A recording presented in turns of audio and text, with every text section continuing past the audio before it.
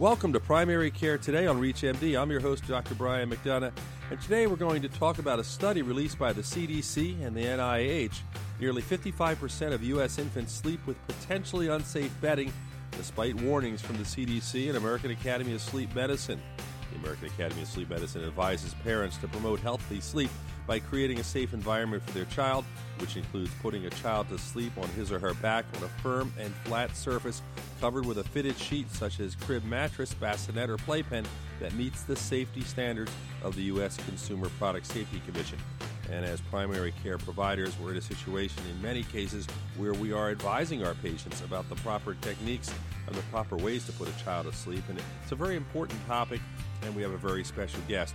Our guest is Dr. Shalini Paruthi. She is the Director of Pediatric Sleep and Research Center at St. Louis University. She's also an assistant professor of pediatrics at St. Louis University School of Medicine.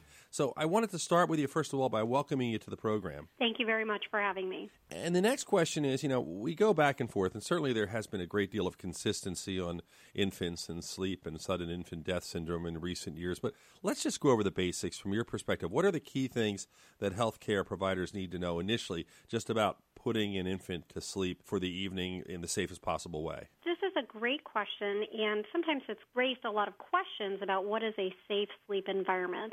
So I think the first thing that we have to remember is that we want babies to have their own sleep space. And sometimes houses get crowded, there's a lot of people there, but we still want to make sure that there is a safe space that is just for the baby to sleep. So that may be a bassinet, it may be a playpen, it may be a crib. And then I think once we have that safe sleep space, we want to make sure that there's not anything that could potentially suffocate the baby. And so that's why there's the recommendation that it is the most plain crib, the most plain playpen, where you've just got a fitted sheet over the mattress, and then you lay the baby to sleep on their back. And this way the baby should not get tangled in any pillows or blankets. There should be no bumpers around the crib or the playpen. And so it is simply a fitted sheet over a mattress, baby laying on its back. And when I think about it, my children are now 19, 21, 23, and we were the typical parents who had, the electric outlets with the covers and the fire safety, everything you could imagine. But we had the bumpers, which we thought were fine, and we had a stuffed animal in with the baby, which we thought was fine. And all those things which we were raised with are now being looked at as potential problems, and I guess studies and evidence have shown them to be problems. That's exactly right. So before, I think my parents did the same thing. They just did what they thought was right. And it looks like now that we have much better scientific-based research studies that have looked at the instances where children have unfortunately died and exactly what was that environment like. And so now we've learned a lot about how can we make our environment much safer for the baby to not get tangled into anything and to be able to sleep safely. Dr. Paruthi, it's one of my worst nightmares. I always think about talking with my parents, and they were saying, your generation thinks you know everything. We raised kids just fine. And I remember looking at the old crib that I was in thinking, that was barbaric. How could I possibly be in there? And now I have a feeling that in another 5-10 years, my children are going to be saying, what kind of environment did you have us in? And it just shows the progress and how we learn about these things. That's exactly right. And so I think, we all as parents want to do the right thing for our children, we want to invest in our children.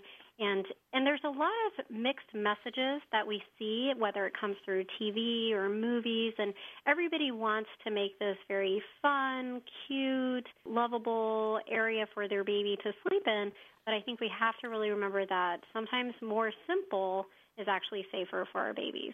I'm Dr. Brian McDonough. You're listening to Primary Care Today on ReachMD. Our guest is Dr. Shalini Paruthi. She is a pediatrician. We're talking about bedding and child safety. And, it's one thing to bring that up and talk about the safety in a crib, and these things are very important. But also, what about, and I know you have to deal with this as well, what about dealing with parents who will say, wait a minute, I appreciate what you're saying, but, we're going to do it our way, and we believe that's fine. We raised our kids fine. Do you get any of that, or do you have suggestions for primary care providers who might be facing that? That's a great question. We do get a lot of families who have either a different cultural background or whose parents did it a certain way and they want to do it the same way, or they feel, I did just fine, so I want to continue doing it the same way. We really, I think, need to be able to educate our parents and our families that come through of what we know would lead to the safest sleep environment, but ultimately it is the parent's decision. And so, I do remind parents that even when moms are breastfeeding frequently through the night, that might be a time that you want to have the playpen or the crib right up next to the bed. So that way you can still have that sense of closeness to your child, to your baby, but yet there's no chance that a mom or a dad could roll over the baby. I think when we have new parents, it's a time of sleep deprivation for everybody in the house. So mom's sleep deprived, dad's sleep deprived, and sometimes as adults we know that when we're sleep deprived, we don't make the very best decisions. And so we still want to make sure that we counsel our parents even prior to the delivery of their baby, when they're not yet sleep deprived, about making good choices ahead of time and being prepared. So having the crib space next to the bed in the evening might be what parents want to do from the get-go. So that way it's not too hard to, drop the baby off in their room. And so that's okay. We know we get occasional breaks and interruptions during our program, and that's fine because a lot of times we're recording. That's okay. That's great. It's part. I would expect nothing less with a pediatrician than having to deal with these My husband even knows that I'm on for an interview. That's no problem at all. No problem. I want to follow up, though. You're a member of the American Academy of Sleep Medicine. Now, this is an organization which physicians around the country can take advantage of and get some information? Absolutely. So the American Academy of Pediatrics has put out new guidelines to, again, guide parents, guide clinicians on counseling parents about good, safe practices for sleep habits. And I think this also goes back to, it's very common that we might be watching TV, cuddling with our babies, and then a parent might doze off, and we certainly don't want to put that baby in harm's way, but any of us, when we fall asleep, we kind of have our muscles relax, we lose some muscle tone, and so the baby can sometimes sink into kind of little spaces that otherwise the baby would not have. So we have to be very careful with sleep spaces, especially when we're holding our babies, or, if we put a baby in the same bed as two parents who are sleep deprived who might be harder to wake than usual.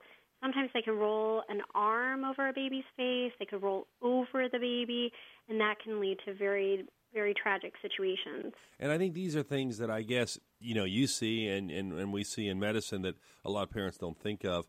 Where are we now with our understanding of sudden infant death syndrome and potential causes and things we can do to try to protect infants, and what puts them at risk? The great news is since the Back to Sleep campaign that was launched in the early 1990s, we've seen a dramatic decrease in the number of children who have died because of SIDS. Now, also in the same time frame, we've learned a lot more about SIDS, and I think we can better classify the deaths that do occur. So some of the deaths that may have been initially said to be SIDS deaths or sudden infant death syndrome, now we can go into the environment, take a look at everything and say, gosh, there was too much bedding in the crib, or the baby was found face down, on a large mattress that the parents were also sleeping in. So I think we've also learned how to better classify the environments and the situations of how babies died, but certainly realizing that some of the situations, how we can prevent SIDS, has been extremely helpful. And I think that is important because we've gotten that education. Is that education, again, going out to the public? I know one thing that's pretty good is there's a lot of magazines for young mothers and families and babies. I think there is a good deal of reading at that time for many parents. That's exactly right. We're seeing counseling from a lot of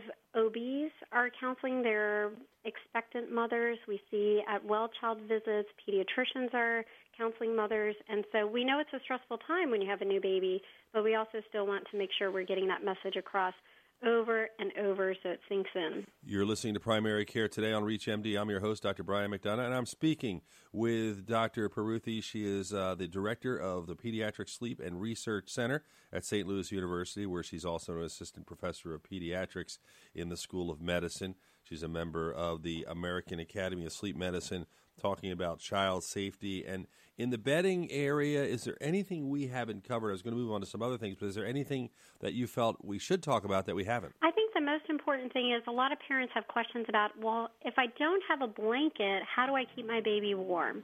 So we strongly recommend sleep sacks, and these are very interesting. I use them for my own children as well, so you can buy them at Target, Walmart, any kind of store. And they basically kind of fit like overalls, so you could have your baby in a onesie. The top part of the blanket sleep sack fits like overalls, and the bottom is a zipper that goes around the whole bottom of the half of the baby. And so they're very easy to use. There's no way that the sleep sack can flip up over the child's head and potentially suffocate a child. They're very useful. They keep babies warm, and so that's a good alternative to the regular blanket. And as the baby gets older, at what point are we with babies concerned about when they can start to sleep on their belly and change positions and stuff? Is that something when it occurs naturally, when they're able to move, or are there times we specifically watch it? That's exactly right. So once a baby is able to roll back and forth on their own, it probably is okay for them to be sleeping on their sides, or if on their belly, they know how to roll onto their back. But if your baby tends to go from on their back to their tummy and then cannot get back onto their back, that's probably too early. And so anytime you see a baby like that, I would roll them back onto their back. And when you're dealing with mothers and fathers bringing their children in the first 4 months of life, what are the big things you're looking at in your exam? Because obviously you see them at that point, things that you're checking to see how things are going at home and if there's any risk. What are the questions and concerns you have? So a lot of times I ask very open-ended questions. So exactly how are you putting your baby to sleep? Is the baby sleeping in a crib or a playpen? And that way we can really assess the environment. And if the parents don't offer up too much, I just put them to sleep on their back.